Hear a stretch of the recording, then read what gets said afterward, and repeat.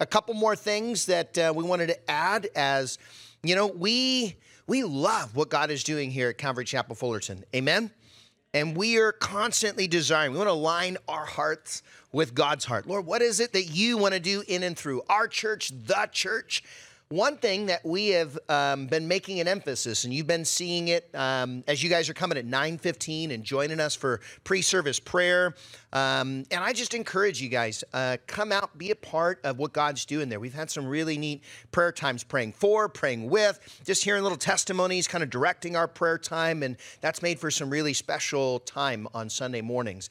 But two events that are kind of building off of this, and you'll hear more about this emphasis even as we're getting into 1Thessalonians and seeing God's design and desire for the church. But this Friday, Ty is one of the guys that's up here on the worship team. Young guy, kind of curly hair, plays the keys and also the electric guitar. But he's been asking me to create some space like on a night where we can just have a night of some worship and prayer. And, he was a part of the worship team at Whittier Christian, and so he's got some young people there, and he's a part of what we're doing here.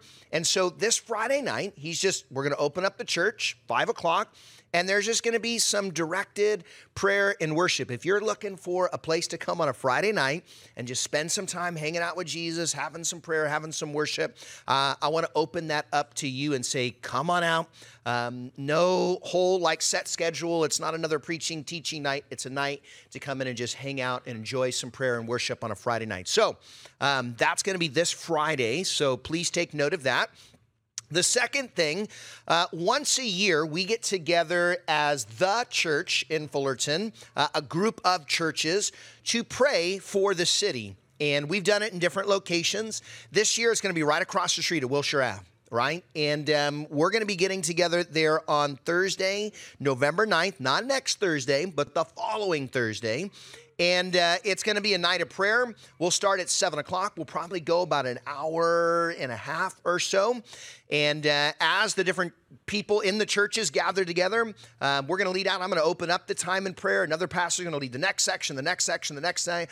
And it's just directed prayer, praying for each other, praying for our churches, praying for the city. And I love how God has used that over the years to just kind of give birth to vision, to give unity, to encourage us as the churches. And so I just take a mental note. If that's something where you're like, man, I'd love to come out on a Thursday night and gather with a bunch of other Christians in the city and just pray together, have some Jesus time together. So that's going to be November 9th. Not next Thursday, but the following Thursday, right across the street, Wilshire Ave. Come on out and be a part if you guys would like to join us.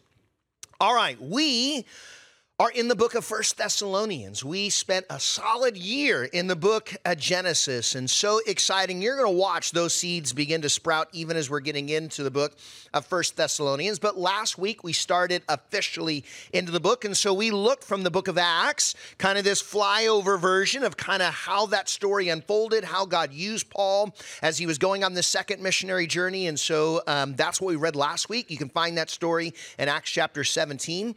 This week, we're getting into the book, the letter of 1Thessalonians. And so we're going to read a couple of verses out of 1Thessalonians chapter 1. So let's stand as we read God's word together. And how about this? I'll read the odd, and we can read the highlighted or even verses together. Let's start here in the book of 1Thessalonians chapter 1, verse 1. Paul, Silas, and Timothy, to the church of the Thessalonians, in God the Father and the Lord Jesus Christ. Grace and peace to you. We always thank God for all of you and continually mention you in our prayers.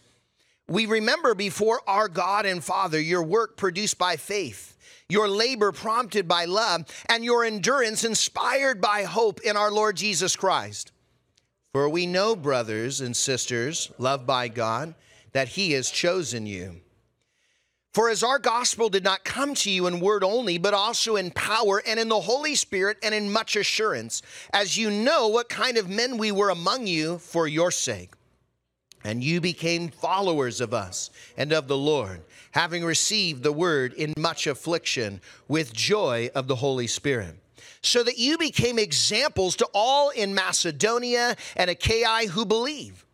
For from you the word of the Lord has sounded forth, not only in Macedonia and Achaia, but also in every place. Your faith toward God has gone out, so that we do not need to say anything. For they themselves declare concerning us what manner of entry we had to you, and how you turned to God from idols to serve the living and true God, and to wait for his Son from heaven, whom he raised from the dead, even Jesus, who delivers us from the wrath to come. You guys can have a seat. So I'm excited about this letter. And obviously in this particular occasion, as we watched from the book of Acts, Paul's on his second missionary journey. And as we unfold this letter, we watch this encounter as God was working through him through the multiple weeks that he was there. And then he left in his mind too quickly. I mean, we could argue that he was there maybe 3 weeks before a mob throws him out of the city, and he's got to run and make his way over into the next city.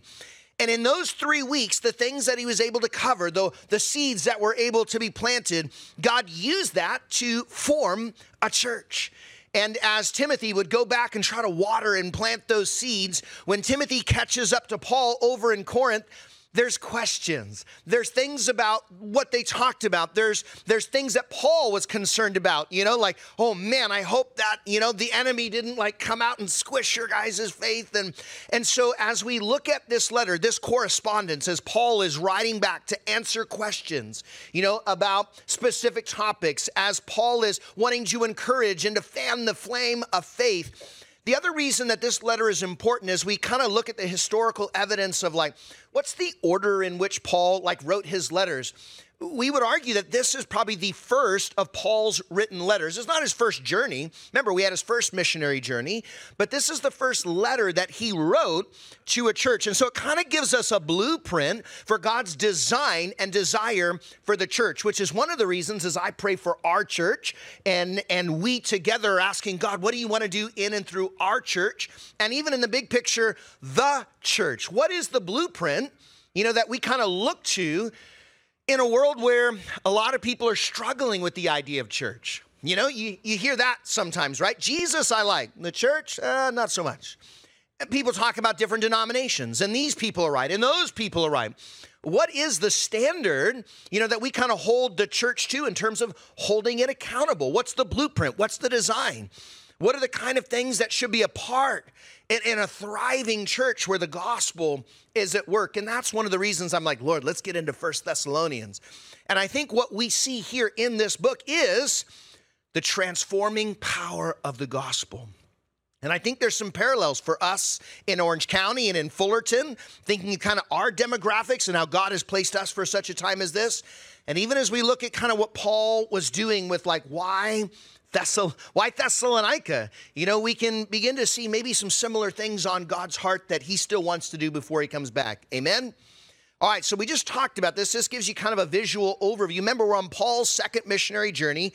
This is the first time that the gospel is going to Europe. It had kind of stayed right around in that initial section on the, Turkey and obviously right there outside of Israel. Remember when Jesus had ascended in heaven and the command, go unto all the earth. That was the command, Jerusalem, Judea, Samaria, and unto the ends of the earth. That's the blueprint. But the guys hadn't necessarily started that yet. And so we watch as the gospel is breaking through into what would be that Greco-Roman world. And here, as Paul made his first stop to Philippi, that's where we had the beginning of that call to man of Macedonia. And in Philippi, again, same thing. God's working. Things are happening. Demons are getting cast out. Paul gets thrown into prison. Prison guard gets saved. And a little church is birthed in that city. And as he begins to make his way from Philippi over to Thessalonica, we're on what would be one of the main highways. The main east-west highway was the Via Egnatia. And Thessalonica was home to both being right on that main road that kind of traveled through what would be these big city empires, what would be one of the capital cities is Thessalonica, but it also had one of the best ports in all of Greece. You can see based on where it's stationed, it had the ability to be a key partner in terms of trade. So imagine when something happens in that city, and Paul says that it was going throughout the world, that's because Thessalonica was a hub. And when that domino began to fall for the gospel, it had an impact on the whole world around him. And so that's where Thessalonica is. Paul's down, you see the red arrow? Paul's down in Corinth, writing back. Now, granted, while Paul's in Corinth, we're going to understand his letter to the Corinthians. Obviously, his letter to the Thessalonians? That sounds like an Italian dish, right? The Thessalonians, right, to Thessalonia, that's a particular place. In fact, it's still a city today. You can go to Thessaloniki, right? And you can go see some of these different places. You're like, wow, some of these things still exist. So putting that in context, as I mentioned before, Thessalonica was a key city in this Greek and Roman Empire. It had some very special status as a free city because of its connection to the emperor, because historically the way it had supported the emperor and the empire, it was afforded particular freedoms. You're like, why is this important, Caleb? Because ultimately when the gospel goes forth, and people start accusing you of political subterfuge, of doing things that actually might cause the emperor to look and say, whoa, you're preaching another king besides the emperor, which could cause us to lose our particular status. And for them, everything that was connected in terms of all the guilds and trades and what you and I would consider like unions were all connected to that Greek and Roman pantheon. And so you had all kinds of worship connected to every facet of your life. And it's in this place that the gospel begins to take root. It's in this place that Paul's like, hey, this is a place where we can knock on the devil's doorstep and begin to see what God can do. So Thessalonica was a key city, a capital city, if you will. And that's where this work is beginning to take place. Now, as I mentioned before, it's from here that Paul's going to declare, hey, from you guys, the gospel is going out into all the world. I mentioned this last week. We sometimes forget that you right now are living in an epicenter city. Not just Fullerton. Fullerton's number 6 in Orange County, but Orange County's number 6 in terms of the most populated counties in the United States. Number 1 is, anybody remember? I feel like I'm giving out candy and prizes here. Number 1, the largest county in America, most populous county in America? Los Angeles County, 10 million people in Los Angeles County. Number 6 was Orange County. Anybody remember number 5? San Diego, slightly just above us. Number 10 was Riverside. San Bernardino's like number 14. Guys, half of California's population lives in a 2-hour radius of right here where we're sitting. Okay? When you think about, now every time you drive on the freeway, you're like, yep, I know, I get it. Like they all live right here. But part of that should help you understand why the battleground, in terms of what is God wanting to accomplish here, why when the Jesus Revolution movie, which was a great movie, right? When it kind of encapsulates a little bit about this thing that grew out of this group of churches, why did that have an effect, a ripple effect around the world? Because what happens here, think Hollywood and some of the other places, is going to have a ripple effect on the world.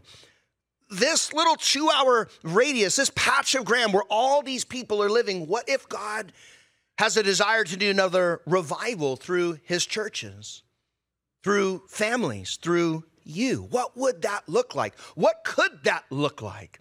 And I think looking at churches like Thessalonica and what God did in the city should stir our hearts again to be like, Lord, we need that. Notice again, we look at how this started going back into the book of Acts. It says, as was his custom, Paul went into the synagogue, and on 3 Sabbath days, he reasoned with them from the scriptures. So again, Paul is making his way from Philippi, travels, these cities are on that key east-west road, and then he comes to the major capital city of Thessalonica. And for him, it's like, where do I even start? When we start talking about the things that God wants to do in Orange County, the things that God wants to do in Fullerton, some of you guys are like, that's great, Caleb, go for it, right? You're like, but where do I start? How do I even dream about being a part of that? That just seems so overwhelming. But I want you to notice the simplicity that for Paul, step 1 was just kind of starting in his comfort zone. The synagogues were always kind of the open door for Paul because number 1, that was his background, having been a Pharisee, having been trained in the law, etc. And there was open space, think of like coffee shop hour, right? It's like, hey, you get to come, this is where people would gather. And there would be an opportunity to expound from scripture, to have these conversations. And so that became the starting point for Paul to what? To share the truth we're 20 years removed from Jesus' death and resurrection, and he's walking into this synagogue and he's saying, let me tell you a story. Let me begin to unfold for you Isaiah. Let me begin to unfold for you these promises and these prophecies, and let me tell you how Jesus himself fulfilled these prophecies. It's like, really? And then comes the most important part. But then he was crucified. And on the third day, he resurrected, proving that he is the Messiah. And everybody was like, what is he talking about? And here, as Paul would begin to share that truth, he could also share his what? I was a Jew among Jews, a Pharisee, circumcised on the 8th day of the tribe of Benjamin. And he could share his testimony. And so Paul began very simply, very practically, just starting to communicate his story, his testimony, God's story. That's kind of what we started talking about last week, of how big an impact the work of just starting, planting the seeds of sharing the gospel could begin to have on a city, on a region. Ultimately, what we see is the birth of a church. Anyone know where that is? Come on, my Fullertonians. Where are we? Nayeli, where's this? Yeah, where is this? Cal State Fullerton, right? Largest of the Cal State campuses in all of California is right here in our backyard. Cal State Fullerton, 40,000 plus students. So when we think about just opportunities, strategic places where, God wants to work, a couple of years ago, we came across a guy by the name of Jared Johnson. He was already working with some of the Calvary chapels in the area. He was a student there at Cal State Fullerton.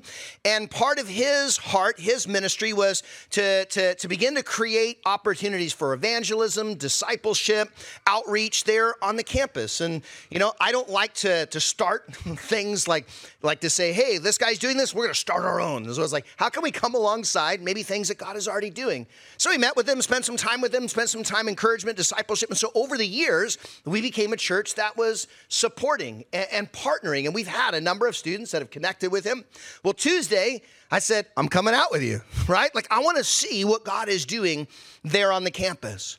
And for like the first hour-ish, we were handing out tracts, just having conversation. I literally walked on the campus, sat down, and in less than 30 seconds, someone walked up and he's like, are you a student? I'm like, no. He's like, are you a law student? I'm like, no. He's like, why are you here? I teach the Bible, and it's like that opened up a door to pray for this guy. I'm like, man, I just walked on campus and instantly I'm having a conversation with somebody. I think he was trying to sell me something. That's another story. I'm like, what? I got a story to tell you. But like literally, I'm telling you, within 2 minutes, I was having a conversation praying with someone, and I'd look at him and he's in the middle of another conversation with somebody else on the bench. Like, wow, it's like there's fishing and then there's like fish jumping into your boat, right? And you'd be surprised when you're intentionally going somewhere to share the gospel, how many people in a space like this are just longing for answers to questions that they don't even know, like, man, this is what I'm wrestling with. And so for like the first hour and a half, we had probably like 10 conversations with different people over different topics, just as God would lead. Sit up and engage, have a conversation, etc. You can see the skateboarding guys, we're talking from them about atheism all the way down to like Jesus coming back and being ready. And this guy here, George, he was the guy we probably spent the most time. And that was after the first hour and a half of just kind of doing street witnessing, if you will, just talking to people, handing out tracts, encouraging, having different conversations. Then he got into some street preaching, and he stands up there in the quad, and he's like, all right, will you pray for me? I'm like, yeah, let's go. And then he just gets up, and how many of you guys have seen like Ray Comfort? You guys know what I'm talking about? And he spent a lot of time kind of working on that. And as he got up in the middle of the quad, we're doing it during the time like when everyone's like headed out after lunch. And so now there's just a sea of people, right? We've all lied, we've all stolen something, and the Bible says he will give to each one according to his works. And you're being honest enough to say, hey, I've done it. So is everybody listening. We've all failed, haven't we? So if you died today, you stand before God guilty of breaking his laws. Are you innocent or are you guilty? Heaven or hell? Does that scare you? It should. And now that I've brought you as low as I can, I want to share with you good news. Everybody fails the good person test. You, me, everybody listening. We've all lied, we've all stolen, we've all lusted, and a million other things. We deserve God's judgment, but do you know what God has done so that you could be saved? Do you know where this is going? There's a God, he's just, but he's also merciful. You've sinned, he hasn't. You're the rebel, but he's the king, and yet the king became a servant. That's Jesus. Jesus came. He lived a perfect life so that he could give it up as a ransom for many. For those who are listening, for you, if you turn to that God, he will drop the charges. It would be like if you're in court and you deserve jail. You have this stack of crimes. But imagine someone comes in and says, Judge, I know Richard did it and I did it, but I will take it as if I did. That's Jesus on the cross. We use his name as a cuss word. We crack jokes. We laugh. We mock. But here is the only one who can give you eternal life. He's the only one that can save you. And so if you turn to the resurrected Jesus and you say, God, I get it. I'm not a good person, but you are. I can't forgive myself, but you can. And you are the only one that did the work so that I can enter heaven. You come to that Jesus. You bend the knee to him as God, and he will pardon you, Richard. It's pretty cool. What was fun is, we start with a trivia. You hold up $1. If you can answer this question, I'll give you $1. We did that a couple of times. Now you get other people watching, right? And then $5 if you take this good person test. And that person decided to participate, answer the questions. But what's cool about that is all the other people that are stopping and watching. Because even though he stopped and engaged, the guy that we spent the hour plus with afterwards, who had contemplated suicide, who was struggling with some of these big questions, who felt disconnected from God, felt disconnected from the church, that guy, George, that's the guy that we got to pray with and pray for. And you just never know whom the Lord, particularly on that day, in that moment, is like drawing to himself. And I love both the sincerity and the clarity and the faithfulness. He's out there Monday through Thursday, 11:30 to 2. So if any of you guys are like, man, I want to go on campus and go spend some time praying with people, evangelizing, just kind of get your feet wet, go for it. Come out. It challenged me. It had been a while since I'd done it. I'm like, okay, I can't just be that stander by, like, I'll pray for you. Like, let's have some conversations. And I was blown away. I was blessed. I left pumped. I think I called Kim, like, Kim. And it was just so cool how God used that time and how many people really are hungry for answers. Why do I bring that up? Because what did I just say? It was Paul faithfully going out, planting gospel seeds, being willing to just say, I have a message, and I know the message has power because the message is true. And for 21 days, at least 3 Sabbaths, Paul went out and communicated the message. And why is he writing a letter back? Because in those 21 days, God was able to plant a church. Enough people who responded to the message, whom God began to transform and shape and were drawn to the gospel. Something began to happen that was so radical that Paul's testimony was, what God's doing here is now ringing out to the world. What if we began to pray and say, Lord, what could you do through us over the next 21 days? What could you do in my little world? Be it your school, your job, your family. You see, we have this idea of like, okay, we got this 5-year plan. Paul didn't know if he was going to have 5 years in Thessalonica. He had 21 days. 21 days to just plant seeds, share the story, share the gospel, right? Like the parable of the sower. My job is to scatter the seed. It's the seed that reveals the soil.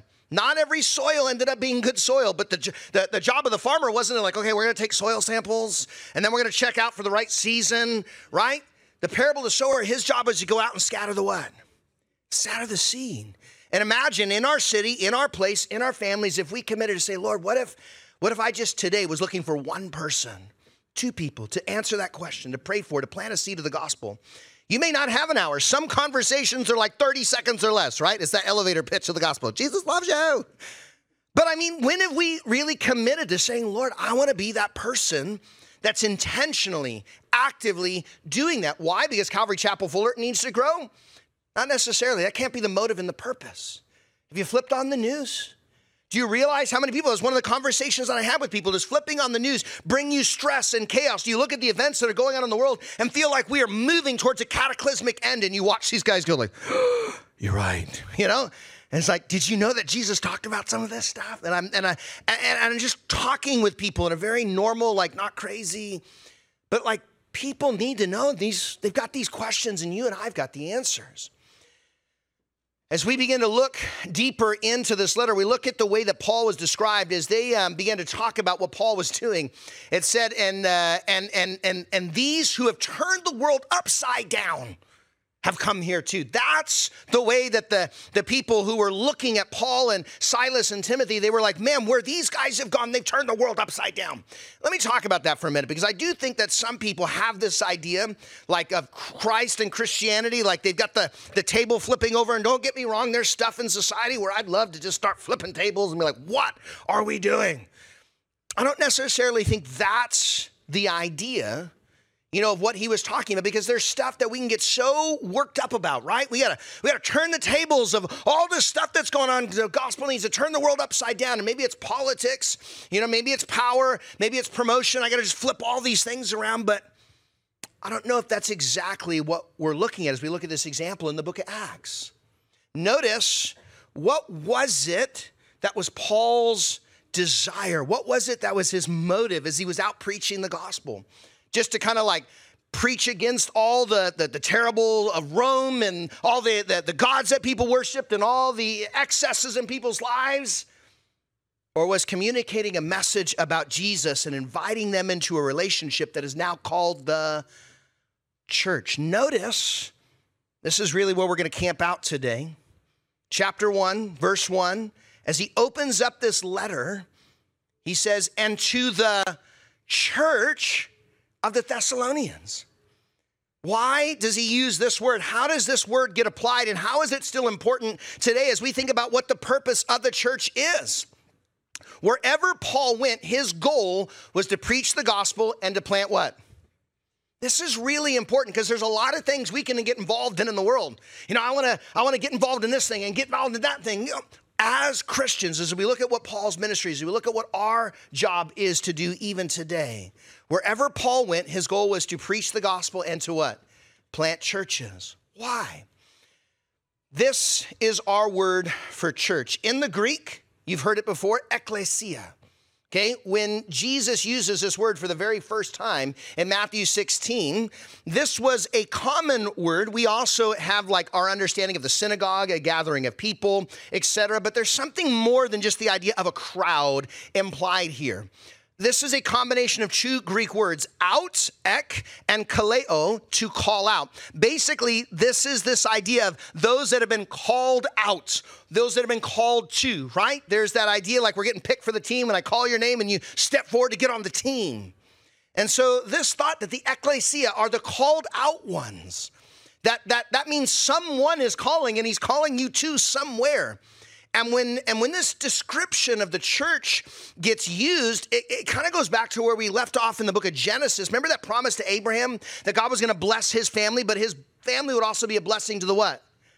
To the nations, to the whole world. Like there is this idea that you are getting folded in, grafted into the family of God. This blessing, this promise of a community of God's people, God's design, God's desire of what he wants to do in and through the world. Like that's pretty important, because ever since we go back to the very beginning of the book of Eden and that separation that we had, right, there is a longing, there is a desire, there is a craving for that fulfillment of that we call an Edenic longing of the soul, right? We're separated from God. What is it that is going to fulfill that? And so when we talk about the idea of the church, when we talk about this idea of being grafted in, being a part of the family of God, you're reaching into the very core of what people are longing for. Because since that moment in the garden, we've been separated. There's shame, there's guilt, there's fear, and there's all kinds of other paths and avenues that people are trying to use to solve that. And when we talk about the church, we're talking about God's design for solving that. Are you tracking with me? 1 Thessalonians chapter 2, verses 7, 8. Look at how Paul describes his relationship with them. It says, we were gentle among you just as a nursing mother cherishes her own children, so affectionately longing for you. We were well pleased to impart to you not only the gospel of God, but also our own lives, because you'd become dear to us. Notice the relational language, the family language, like a mother with a child. That is part of what the design and the desire for the church is to do. It was a family for people to separate, from their gods, and all of the worship of their gods would often result in being annexed from family and community. And so the idea that if I were saying no to those and saying yes to Jesus, that the church actually became that family, that community where people began to not only have that spiritual fellowship, but that physical fellowship. Paul says like a mother with the children, like that's how his relationship with the church began. It's more than a club. The church has to be more than just some social place that we gather, do a couple activities, etc. It is the regathering of the family of God, the fulfillment of his promise. It is you experiencing your place in the family, in the heart of God. That's part of what we're communicating, not just our church, but the church. Now, as I mentioned before, the very first use of this term, as we go back to understanding what the church is, I've said it before, Matthew 16:18, Caesarea Philippi, headwaters of the Jordan, Jesus is standing there, and he asks that particular question, who do men say that I am, right? And he gives all these different answers. You're Jeremiah, you're Elijah, you're John the Baptist. And then the most important question, who do what? Who do you say that I am? This really is the front door of what the church is all about.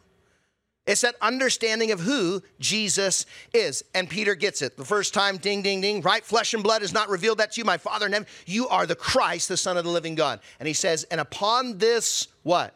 Rock, I will build my church. Was he talking about Peter being the rock? No, but there's a lot of people that think that. He's actually standing there at Caesarea Philippi with this giant rock. And he says, and upon this rock, talking about this big rock, when he talked about Peter, he called him Little Rock, not Arkansas, just a little rock, right?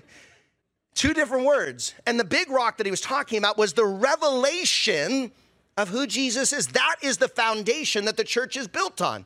So when we think about the idea of how we access, how we enter into the church, Jesus told us in John chapter 10, verse 9, he is the what?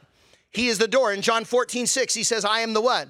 The way, the truth, and the life. This is what the foundation, the focus is all about. It comes down to that question of who is Jesus? That's what the church has to be about. A lot more than a social club, a lot more than a place that we gather and just have activities and do good things from. The church is the gathering of people who understand the answer to that question. 1Thessalonians chapter 1, verse 5, our gospel did not come to you in word only, but also in power and in the Holy Spirit and in much assurance, as you know what kind of men we were among you for your sake. You see, Paul was willing to sacrifice, even ultimately experience great difficulty, all for the sake of communicating that message. Let me tell you about Jesus, who he is and what he came to do. He died on this cross and he resurrected, all to the point of being willing to be thrown in jail because his message would be like, hey, that's anti-political. They considered the Christians early atheists because they were against the gods. And imagine all the wrath that would be incurred as you're coming against Zeus and Aphrodite and all the rest of their gods. And Paul was willing to say, look, this is eternity. You need to know, let me tell you the gospel. It's good news. When we think about what the church is, I like this description, the gospel made visible. Because I want us to kind of dwell and think a little bit about as God was working here in Thessalonica, and we're thinking about our city, and we're thinking about us, like, is that the blueprint? Is that the design? Is that what our church looks like? Are we a living fulfillment? Are we the gospel made visible? Because the church, as we look throughout the book of Acts, is the force and fulfillment of the Great Commission. Notice that the word commission really is an involvement of two very important things. Co, like with, mission. Who are we on mission with? Jesus. When he says, go into all the world, and he closes with, and I will be with you always, even unto the end of the world. Notice we are partnering with him in his mission. And the work of the church, the expansion of the church, is not just some political entity. It's really about the kingdom of God coming to men. Matthew 28, here's Jesus' description as we get into the Great Commission. And Jesus came and spoke to them saying, all authority has been given to me in heaven and earth. When you think about the idea of authority, and granted, people had this idea of different kings and kingdoms and all of that. A herald was somebody that would come before, right? And I'm telling you, the king is coming. I'm bringing the message. I'm the forerunner. And when we think about all authority has been given to Jesus, all authority to do what? Authority over the other gods, authority of all of these different, things that people were worshiping, etc. But also the key thing that he's given authority over is forgiveness of what?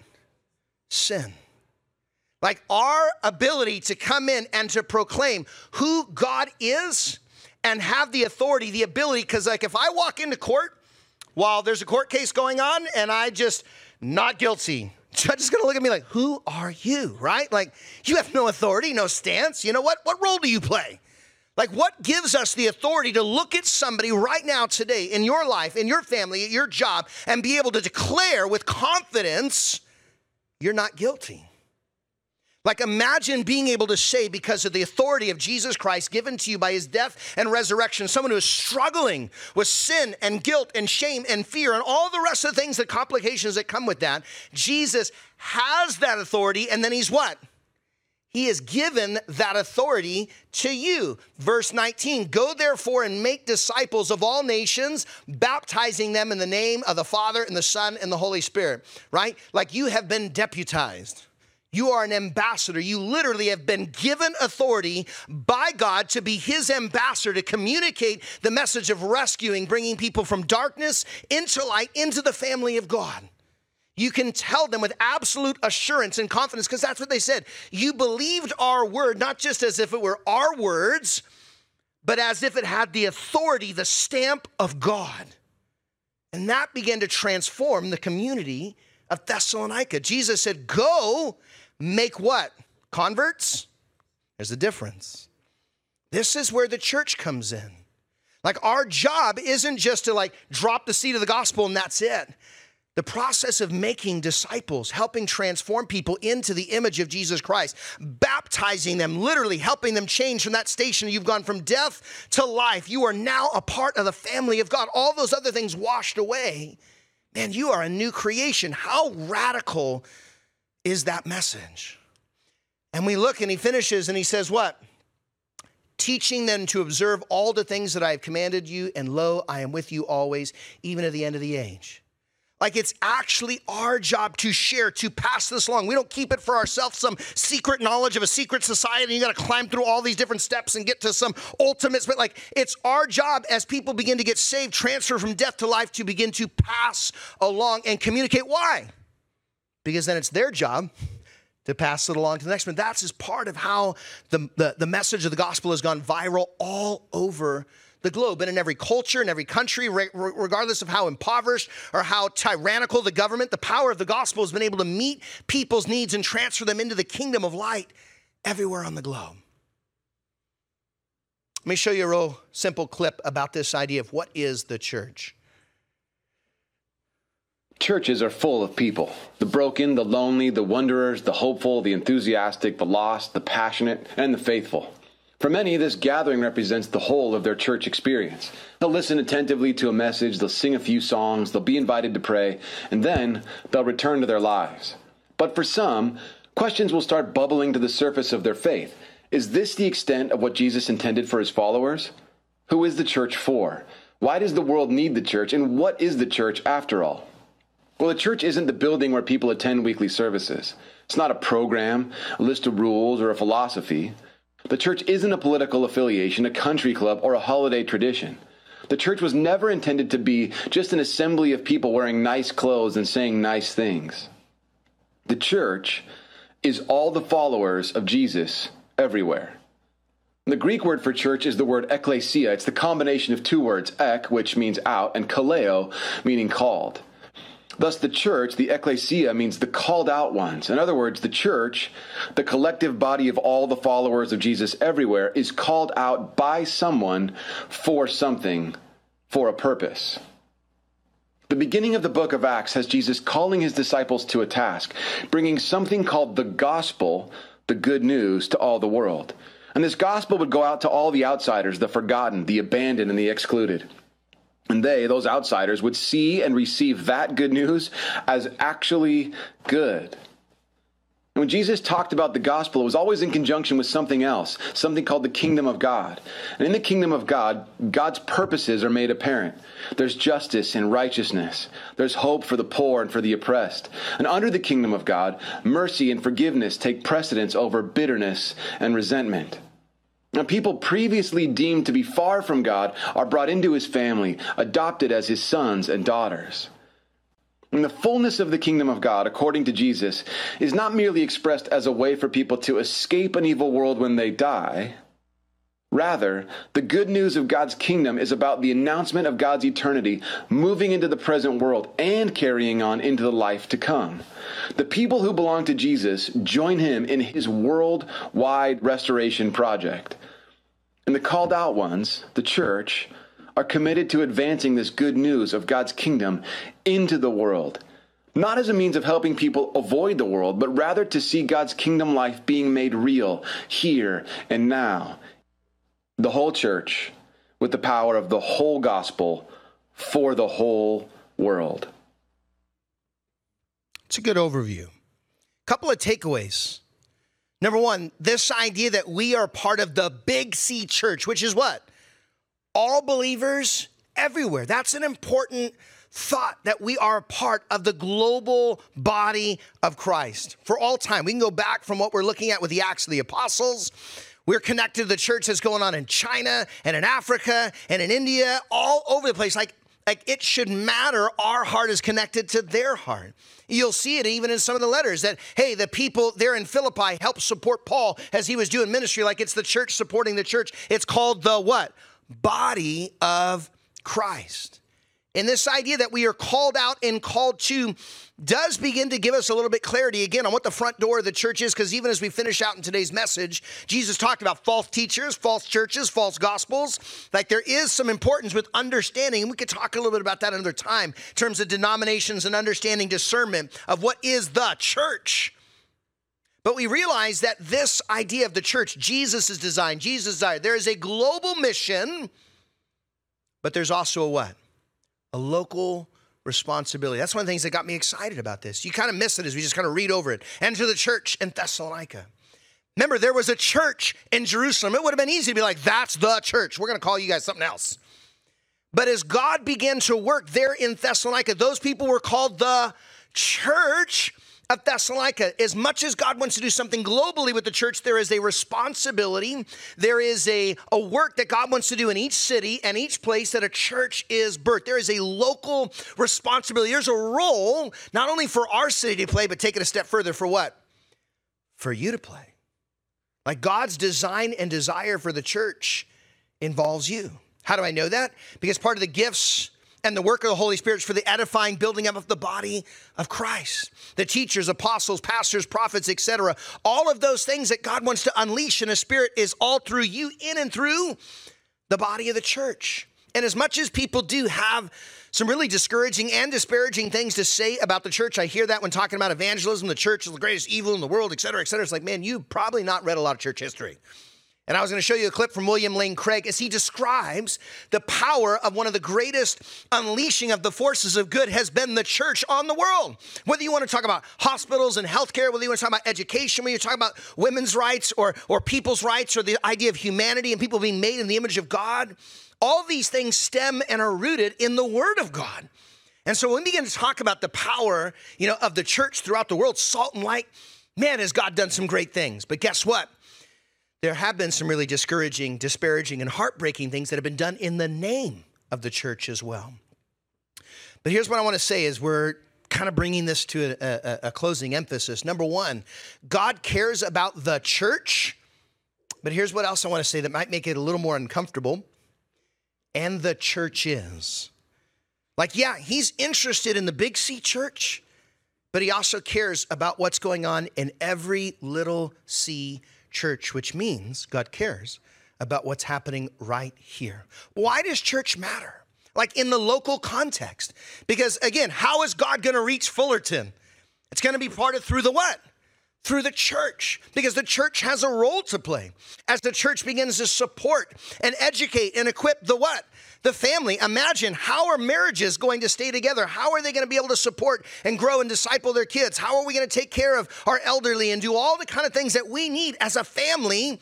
That's part of what the role of the church is. Where do we even get that design? Read your Bible and begin to see God's design, God's desire for the church. But also the lost. Where does that heart come from? I can't give what I don't have.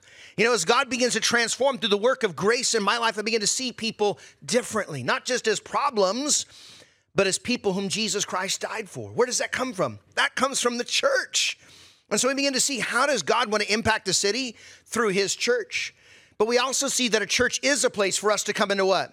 To pray. My house shall be called a house of prayer. It is a place of worship where Jesus alone, where we begin to put our focus on him, just like I would for a football game, soccer game, or any other event that I give priority. I come and say, Jesus, I'm going to make you my priority. It's a place where the preaching and teaching of the word of God is taught. That's important. But we can also see, man, this is the place where the sacraments, what I mean sacraments, communion, baptism, those things that we kind of hold on to that bring us into connection with the church for the last 2,000 years. What do you mean covenants? This is our marriages. This is our dedications. Like we are doing all of that under whose authority? Jesus' authority, not the state's authority, but it's Jesus' authority. Like who is it that governs all of that? That's part of the work of the church. And as we begin to take it a step further, the equipping of the saints. What about the commissioning, the sending of God's people? All that should be happening in and through the what? The church. You want to know if you have a healthy church? This is part of what we're looking at. You're not looking at Caleb's design, you're looking at whose design? God's design. How accountable are we to God's blueprint, God's desire, God's design for the church? That's what I'm constantly praying and focusing on. What does it look like to be supporting, engaging? What does it look like to be partnering and planting? These are all the things that are part of God's heart. And I love it. If I had time today, I would break it all down to tell you why we do all our ministries the way we do. Why our connects groups, women's groups, men's groups, why the sowing seeds, why do we drop off blankets filled with scripture for people that have an impact on their lives? Why are we involved in the retirement homes and elderly community? Why are we involved in the school district? Why do we do the things we do? Because this is what the design and the desire of the church is all about. You can be a part of all your different networks and things like that, but ultimately this is what you and I are going to be accountable for. Has the church been marginalized throughout history? Yeah. There's things that we can look at and say, there are criticisms of the church that are valid. And as we begin to look at some of these different things, and we begin to say, what is it that we do for the people that say, Jesus I like, but not the church? Some of that should be a clue to say maybe they've had a really poor experience with a church. Maybe they've had a really poor experience with a what? With a Christian. Maybe they've been a part of a church that's not really the what? The church. We talked about that the other week. Jehovah's Witnesses, Mormons. There are cults and lots of people that call themselves churches. 2 churches, I think, in the last year within just a walking distance of this place. You've got the Life Transformation Center now right down on Pomona and Commonwealth. That church has transitioned into a self-realization help center, but it still looks like a what? So it looks like a church. There's another Unitarian church where all roads lead to Jesus. And I tell you right on there. And again, it's still held in the building of a church. People think they're going to church, but that is not the what? That's not the church. Because Caleb said so? No. Because Jesus says so.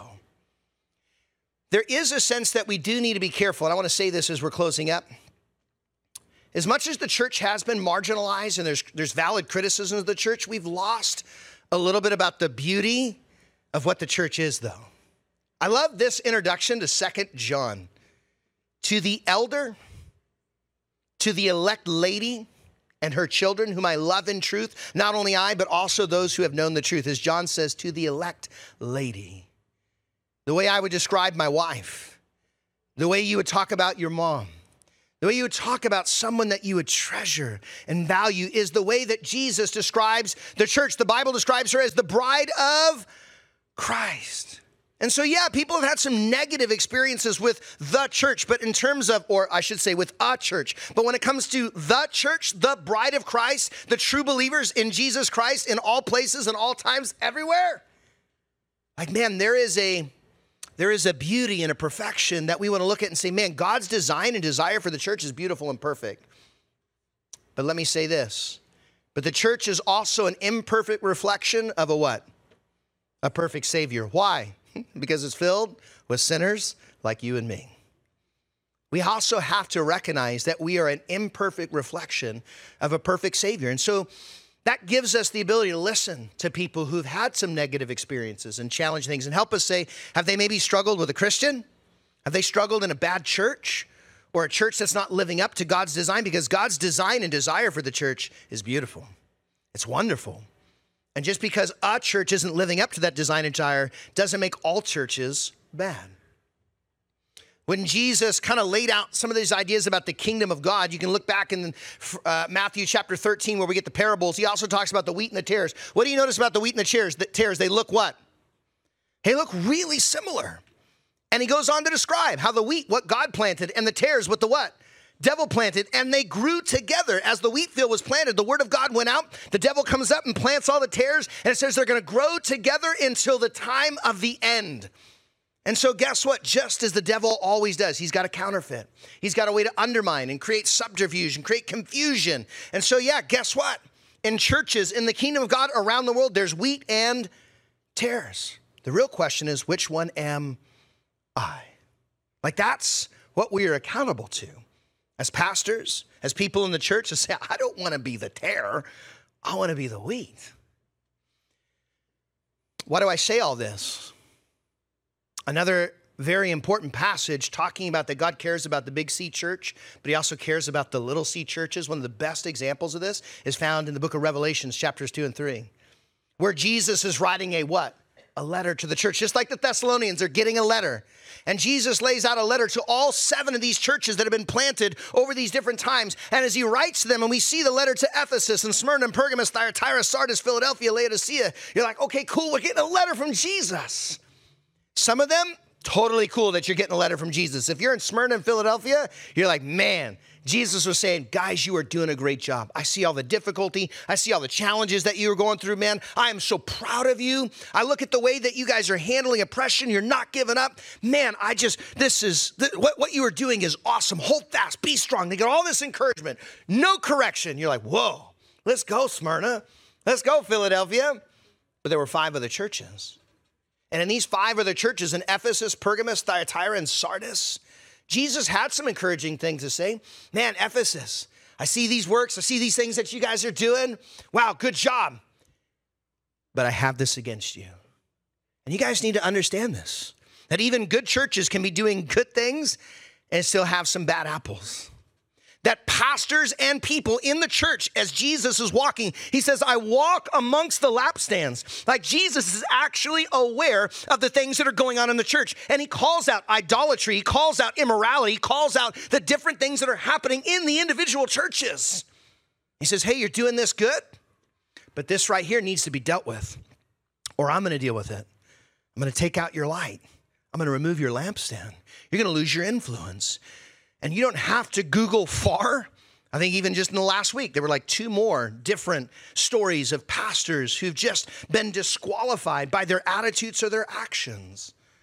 And we hear about this consistently. Why? Because these things are happening. I can't just look and say, oh, look at all these good things that are coming out of the church. And that really just, Jesus says, man, I see through all of it. And there's things that you're doing that are good. And there are things that you need to deal with. And his word is repent. Here's the scary thing, crazy thing. Even in the church that's like the dead or the zombie church was like, man, you guys are dead. He still gives the word what? Repent. Like, in other words, you're still my church. I'm calling you back to myself before I come back and deal with you.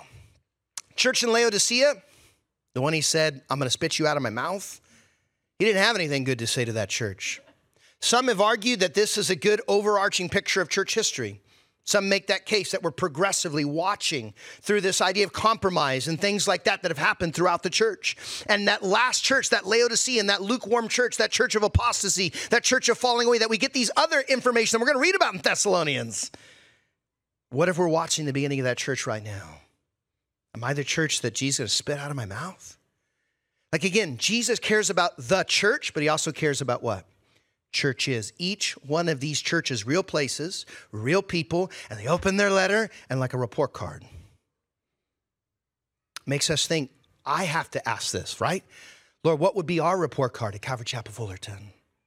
Are we doing the things that you're asking me to do as a pastor? Because he calls out the pastors, but he also calls out the people. These things matter to the church. Jesus cares about each and every single church, the pastor and the people. The question is, do we take Jesus seriously? It's whose church? His church. We think about it. Are we about our Father's business? Are we living, doing the church that he's called us to be? Not our version of church, but his version of church. I said this earlier.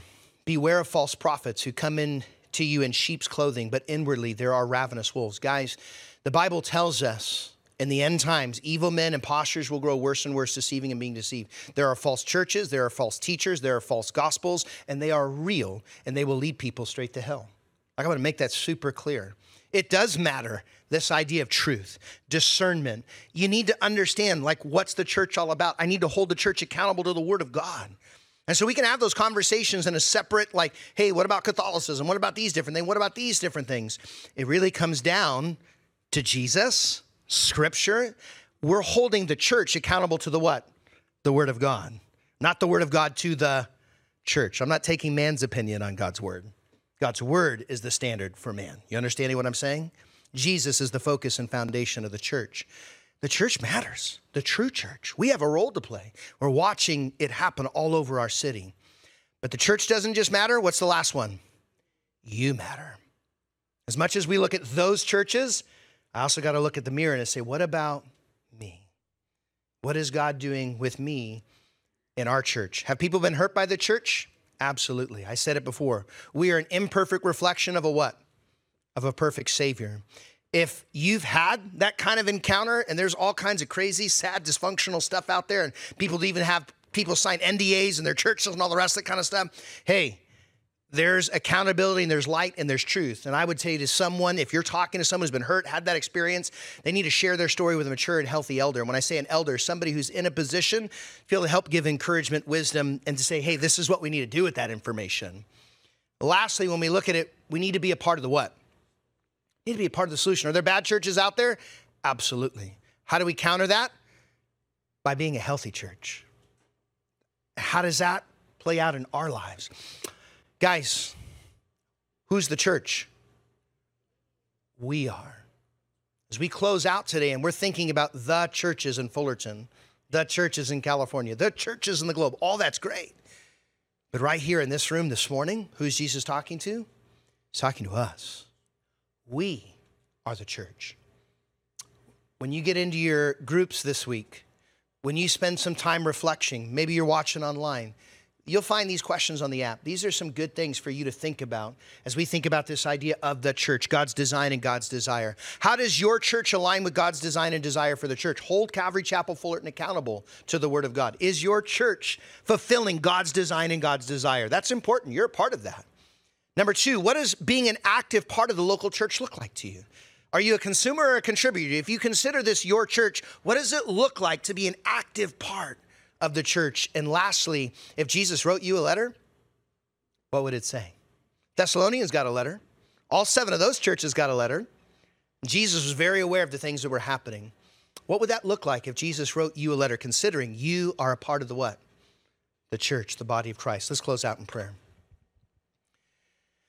Jesus, this morning, as we look at the work that you are doing in that city of Thessalonica, and for those 3 weeks, as Paul planted those seeds of the gospel, a church was birthed, a church that would have an impact all over the globe.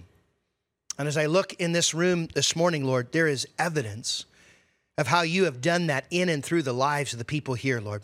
People whose lives have been transformed by the truth of who Jesus is, what he's done, by forgiveness, by the renewing of our mind, through the empowering of the Holy Spirit being transferred from darkness into light. And I would pray, Lord, as a collection of saints, as a collection of people whose lives have been transformed by the gospel, I pray, God, that you would stir us up. Lord, that we would pray for our church, for our city, that we would be a city on a hill.